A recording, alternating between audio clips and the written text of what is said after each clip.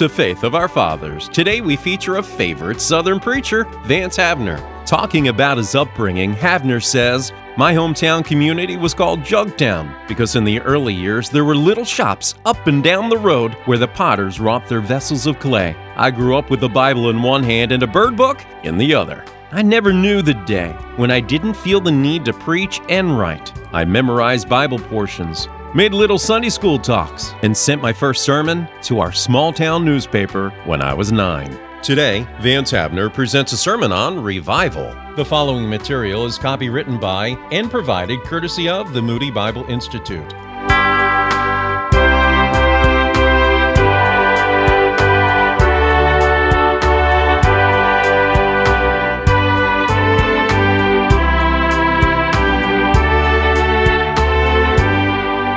I would lay two familiar verses on your mind. Restore unto me the joy of thy salvation, uphold me with thy free spirit. Then will I teach transgressors thy ways, and sinners shall be converted unto thee. Psalm 51:12. And Luke 22:32, where our Lord said to Simon Peter, when thou art converted, strengthen thy brethren.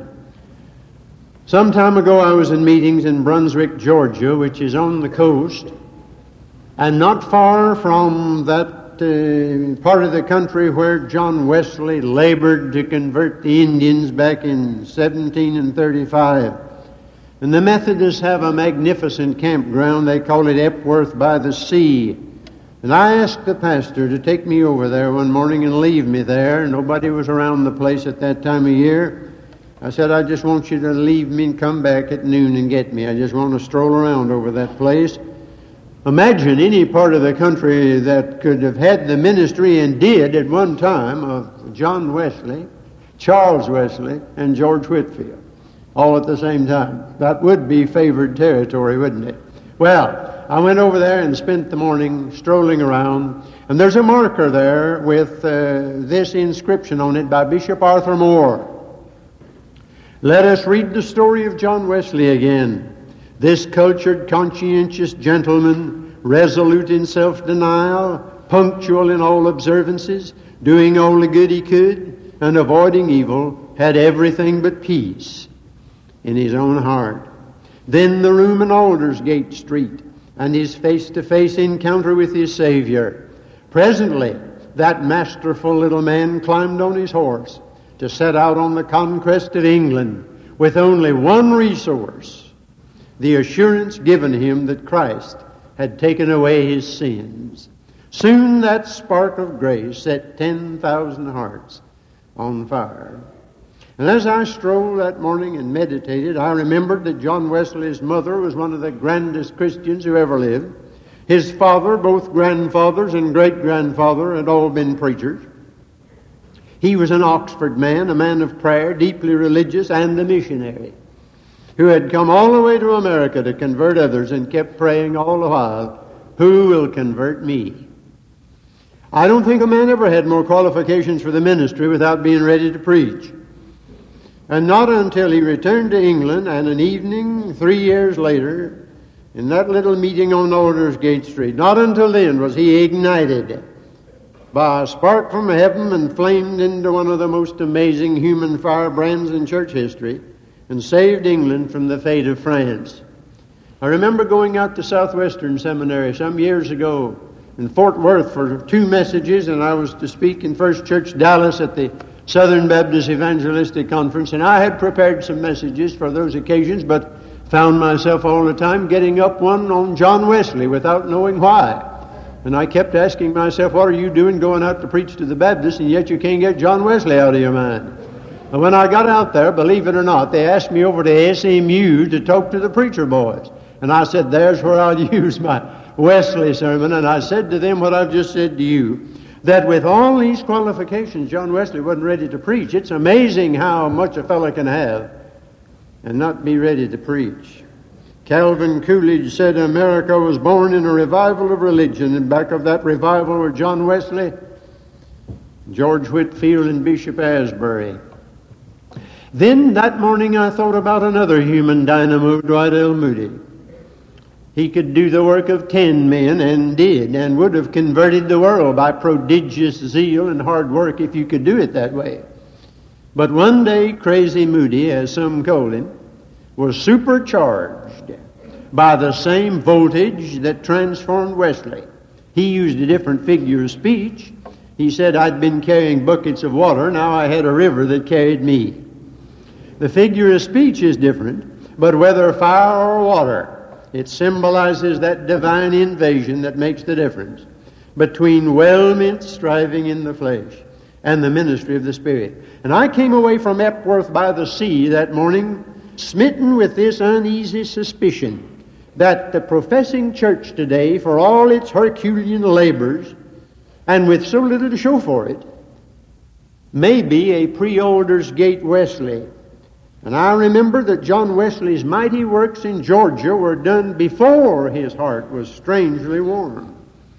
And so today, with education and organization and enthusiasm and public relations and mass media and all the rest of it, we're out to convert the Indians, but we're not getting much done. And nobody questions the earnestness and the sincerity and the stupendous toil in our religious world today. But somehow it lacks the spark that detonates the charge. We have the facts, and we have the formula, and we have the finances, but where's the fire? We have strange fire. And Lord help us, we have stage fire. But where is the flame that set England on fire 2 centuries ago? And then so much of what we're doing today is pre-Pentecost. The disciples had known our Lord. They'd walked with Him. They'd heard Him 3 years. They'd seen Him heal. They'd preached and they'd performed some wonders themselves. But they were not ready to face the world of their day until there came the rushing wind and the tongues of fire. Now, I'm not interested in arguing the theology of all this. With Wesley, it was the witness of the Spirit, and with Moody, it was the filling of the Spirit. But there must be a confrontation with God. It may be as tempestuous as a hurricane, and it may be as calm as an autumn sunset. But something must happen that cannot be supplied by education, personality, ability, or the best of intentions. Pentecost happened once for all as an event in history, but our experience of it can be repeated as often as a Wesley meets his Aldersgate or a Moody is overwhelmed on a street in Chicago. And here's the answer to all our feverish and futile striving today as Christians and as churches. There's too much pre-Aldersgate Wesley about it all, trying to convert the Indians. What he needed was not the challenge that he saw in America, but the change that he felt at Aldersgate. Now, he admitted his need of it, and you're getting somewhere when you at least admit the need of it. And if we could bring ourselves to a like admission, God might meet us. But we're rich and increased with goods and don't need anything, thank you. And so the revolution that started in 1738 with one man and shook a nation is still waiting to begin today. Could it be that with all our evangelistic plans and programs to convert others, we need to be converted? There are 2 kinds of conversion in the New Testament. Matthew 18:3, except you be converted and become as little children, you shall not enter the kingdom of heaven. That's conversion unto regeneration. And then there's the other in Luke 22:32, when thou art converted, strengthen thy brethren, feed the sheep. In other words, as he was told to do also, that's conversion unto renewal. I'm not sure which conversion Wesley had at Aldersgate. I have a very old book of sermons by Dr. Dale, that distinguished congregational preacher of England. He gave it in a Methodist meeting a long time ago, and he says that Wesley himself thinks later on that he was a servant, but he came into a consciousness of sonship on that occasion. I don't know. But whatever it was, it lit the fuse, and it detonated the charge, and it set Wesley afire, and it set England afire, and it set 10,000 tongues singing, my great Redeemer's praise, the glories of our Lord and King, the triumphs of His grace. John Wesley wasn't ready to convert the Indians until John Wesley was converted. I've heard sermons to young people about Isaiah's vision, and I've heard speakers urging young people to say, here am I, here am I. But the trouble is, too many people today are trying to say, here am I, before they've ever said, woe is me. And that's where Isaiah got off to the right start. And his lips were touched by a fiery coal, and that's not a pleasant experience. There's nothing funny about that. When God operates, He never uses an anesthetic. And David didn't say, "Now I'm going out and teach transgressors God's ways and convert sinners, and that'll restore to me the joy of my salvation." And my Lord didn't say to Peter, "Now you get busy out here strengthening the brethren, and that'll convert you." That's the approach we take today. We're trying to get people out busy. Do something, do something, do something for the Lord when they have not the motivation. Something needs to happen to them. Now, we do well to look at the circumstances of Peter's conversion. What caused his collapse to begin with? Somebody has said Peter was the most American of all the disciples. I think that's right. Have you noticed that just about everything he said was a mistake before this? "We have left all to follow thee. What shall we have therefore? This shall not be unto thee. Sayest thou, who touched me? I will never deny you. Let us build here 3 tabernacles. Thou shalt never wash my feet." No wonder the Bible says Peter said, not knowing what he said. And then, on that occasion, when he denied his Lord, he made himself comfortable out in the courtyard, and Mark 14:67 says, when that servant girl saw Peter warming himself. When a man starts following Jesus Christ afar off, he gets cold. Then he starts looking for a fire. And he ends up warming himself at the wrong fire with the wrong crowd. Now there is a sense in which my Lord's on trial today, and too many are warming at the devil's fire in the courtyard. The devil always has a convenient fire for backsliders just inside the gate when you ought to be outside the camp bearing his reproach. And the first step in backsliding is to make yourself comfortable. Old William Law said, "Who am I to lie folded up in a bed late of a morning when the farmers are already about their chores, and I'm so far behind with my sanctification?" How that'll do to think over. Dr. Stephen Alford and I have been in a number of evangelistic conferences 3 times in North Carolina and in Florida, and I'm going in a few weeks up to his own conference in Calvary Church, and we have a great time together. I tell you, I don't know of any man that gets under the hides of a crowd of Baptist preachers more than he has in North Carolina in 3 successive evangelistic conferences 3 years past. And I remember one time when God worked so marvelously there, and then later on I met some of those preachers, and some of those fellows that had to revise their getting up schedule and their prayer schedule and their Bible schedule. And I was amazed at how familiar some preachers are with some television programs. And I don't know of any fire in the courtyard of this age where more backsliding preachers are warming themselves than at the wrong kind of television program. Jim Elliot, who died down in Ecuador, wrote in his diary, and it sounds like some old mystic instead of a vigorous young chap. I went to a friend's house the other night to look at television and was convicted by Psalm 119:37. "Turn away mine eyes from beholding vanity." He said, "I sense the powerful decentralizing effect on my mind and affections. It quickens me in ways not of God, defeating the purpose of prayer to be quickened in ways divine. Lord, grant me a disciplined spirit and an obedient body henceforth." I think when Jim Elliot went to Ecuador to convert the Indians again, by the way, just as John Wesley went to Georgia, I believe he was converted both ways before he went. And have you noticed that Simon Peter was caught between 2 fires when he denied his Lord? He had warmed himself at the sinner's fire, and then when he met my Lord, the Savior had built a fire on the beach. And so he was between the sinner's fire and the Savior's fire. And it's altogether possible that there's somebody here this morning or somebody listening to me who's between 2 fires. You've denied the Lord and you haven't gotten around to the Savior's fire. And you need to be brought to conviction as Peter was, and you need to weep bitterly as Peter did. And you need to be converted at the Savior's fire and reinstated, for Peter wasn't a disciple during those days. How do I know? Because the angel at the sepulchre said, "Go tell his disciples and Peter." And Peter said, "I'll be the last one to deny you," and he was the first. We're not ready to strengthen the brethren and feed the sheep. We're not ready to convert Indians. It's easy enough, to confess other people's sins and lament the ungodliness of somebody else without ever saying, "Could there be something the matter with me?" Some of you have heard me tell about that lady who went to a psychiatrist, and she had a strip of bacon over each ear and a fried egg on top of her head, and she said, "I've come to see you about my brother." She needed a little help herself.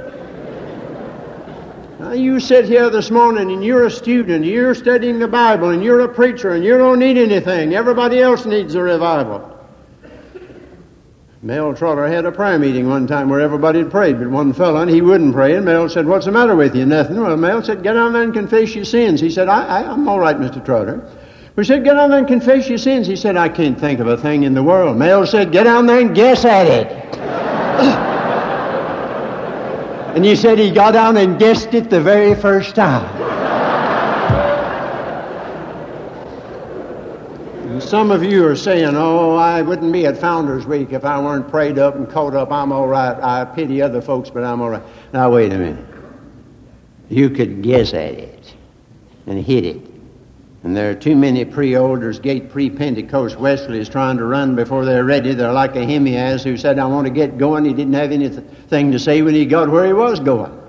And old Joab said, "Well, you don't have any tidings ready." "No, but I want to go anyhow." So he went. When he got there, what did he report? You know it. "I saw a tumult." A lot of difference between tidings and a tumult. We've got a lot of poor fellows up in the pulpit these days with nothing but a tumult in their head and in their heart because they have no tidings. We talk a lot about crisis and we talk a lot about challenge, but what's needed is change. Isaiah faced a crisis in Judah, but he wasn't ready till there was a change. Wesley faced a challenge in the Indians, but he wasn't ready till there was a change. My Lord didn't say bear witness. He said, "Ye shall be witnesses." There's a lot of difference between bearing a witness and being a witness. You can't talk it if you haven't got it. A witness has seen something, tells about it. There's such a thing as trying to describe what you've never seen. John Wesley before Aldersgate was bearing a witness, but John Wesley after Aldersgate was being a witness. And before you look out the window at the world's need, you need another piece of furniture in that room. Before you look out the window at the need of the world, you need to look in the mirror at your own need. The Wesleyan revival produced a social revolution. You ought to read that book, This Freedom Whence, that traces all the social benefits that followed to that great revival. And we're hearing a lot today about social involvement, but it was just the outflow and the overflow of the inflow of the Spirit of God, and it started with one man. We're trying to have the results today before we've had the revival.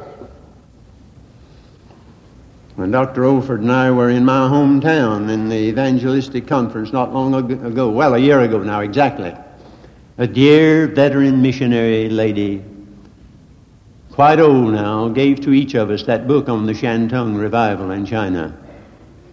I had a one-man revival in my own heart when I read that. And then I was out in First Baptist Church, Colorado Springs later on, and a dear layman in the church said, "Brother Havner, I've a tape here I want you to hear. It was given by Dr. Culpepper, who was the outstanding leader in that revival, and he gave it at Southwestern Seminary, and I want you to hear it." And we went down in the basement of the church, and he played it, and I said, "Man, I've got to have a copy of that." Well, those missionaries were dedicated people. They thought they were. You're not going all the way to Shantung province in China if something hasn't moved you that's pretty good. And yet things weren't moving at all over there. And then a missionary came through who wasn't a Baptist, believe it or not, Miss Monson. And she began standing at the door of the church after each service, and as everybody went out, she asked them one by one, point blank, "Have you been born again?" Well, that's not exactly the accepted way to greet people going out of church. And then when she met Dr. Culpepper, and there wasn't a saintlier man out there than Dr. Culpepper, she asked him, "Have you ever been filled with the Spirit?" Well, he hemmed and hawed and swallowed, and God began to speak to him. And in this wonderful message, he went through several weeks, like Daniel in the 9th chapter of Daniel. You know, there's not a black mark against Daniel in the whole Bible, and yet when you read that 9th chapter, you'd think he's the worst sinner in town. And if a man like Dr. Culpepper could confess all the sins that he did before he got ready for God to use him, well, what about the rest of us? And I was down in Greenville, South Carolina not long ago in a meeting, and I started to tell about this, and bless my heart, if there wasn't in the congregation one old missionary who was with that group in Shantung province, and she had never been born again. And I had her up on the platform when I found out about it. And she said, I'd gone all the way to China, but I needed to be converted the first way. And things began to happen. And God moved marvelously out there. And the head of the Foreign Mission Board of my denomination went out there to check it to see if there was any wildfire in it.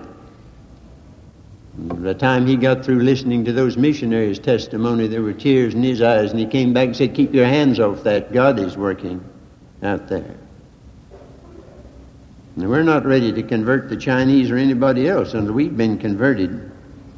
Now, I know that there's no stereotype form of revival. God probably would never reproduce a Welsh revival in England or a Shantung revival in America. There are differences in situations, temperament, both individually and nationally. I don't know what form the next awakening will take if we ever have one. Our God is a God of infinite variety, and He doesn't work the same way identically twice in a row. But one thing I do know, whether individually as Christians, as ministers, or collectively as churches or denominations, we're not ready to convert the Indians till we've been converted.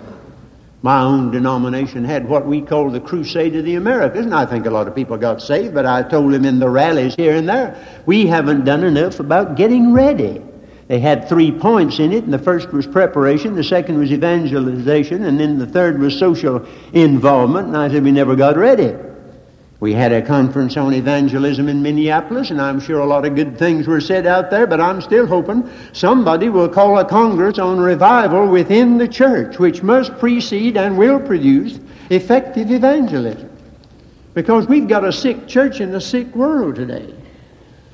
I know we don't have any perfect churches. We don't have any perfect Christians. You can be healthy without being perfect physically, and you can be a healthy Christian without being spiritually perfect. You can be blameless without being faultless. There are healthy churches, and there are healthy Christians, and we ought to be. But my, there are more ailments in the churches today than diseases in a medical dictionary. And one of the besetting ailments is infantile paralysis. We've got so many babies, like Paul wrote about to the Corinthians. A normal baby is precious, but a baby that ought to be growing up and doesn't is abnormal. We've got a lot of 150 to 200-pound babies who keep the preacher busy running around with a milk bottle when they ought to have been on beefsteak a long time ago. And if you measured your church membership today by their spiritual progress, most of the crowd would be in the cradle roll, the beginners, and the primary. I'll admit some 40-year-olds would look funny in the primary department, but that's where they belong.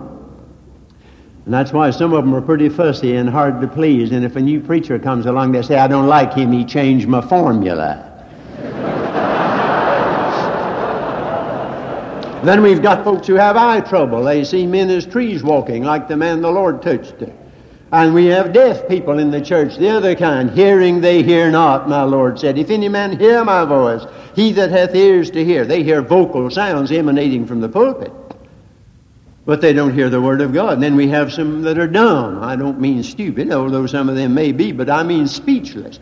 Too many Christians are like Arctic rivers. They're frozen at the mouth, and they don't have a vocal and an articulate testimony. And then some have asthma. They're out of breath. Then breathed he on them and said, receive the Spirit. And I meet educational men and song leaders and preachers red in the face, puffing and blowing, exhaling all the time without inhaling, giving out without taking in. My Lord said that if we drank of the living water from within us shall flow rivers of living water. There won't be much outflow and overflow if there's not inflow. And then some have sleeping sickness, especially in church on Sunday morning. And it's high time to awake out of sleep. Some come to church to eye the clothes, and others come to close the eyes. But whatever they come for, there they sit asleep. And some have malaria, this malarial Christianity, a fever and a chill, and a fever and a chill. And they go all the way from wildfire to deep freeze. And some have leprosy, broken out with immorality, worldliness, bad habits, uncleanness. And some churches look like giants in the denominational yearbook, but they're rich and increased with goods, and in the sight of the Lord wretched and miserable and poor and blind and naked. And they keep going by stimulants and shots in the arm and pep pills, sick and don't know it. And I'm amazed at some of the prescriptions that are offered today. They say, well, we need to get out into evangelism. Beloved, we don't need to get out into evangelism until we're ready to evangelize. They say, well, we need to get back to sound doctrine. Certainly we need to, but the Pharisees were orthodox. You can be as straight as a gun barrel theologically and just as empty as a gun barrel spiritually. And how fundamentalist and conservative churches need revival. They get so busy sometimes fighting error that they lose the joy of salvation, the first love. The church at Ephesus illustrates that. Some say we must get back to the work of the Holy Spirit. Of course we must, but the Holy Spirit won't use dirty vessels. And there again, there must be confession and conversion, and there must be cleansing. These are the things that are necessary if God is to work among us. John Wesley could have spent the rest of his days in good works, an earnest Church of England priest, but he got converted and the priest became a prophet. This is a good Founders Week. Is it possible that it could be the best? Or God help us that when it's all over and you've heard the last sermon, you don't do like some people do in church on Sunday morning after a preacher has preached his heart out. Sit there and blithely say, in effect, I move we accept this as information and be dismissed. God wants to do something far beyond anything we can ask or think. God grant that it may be so.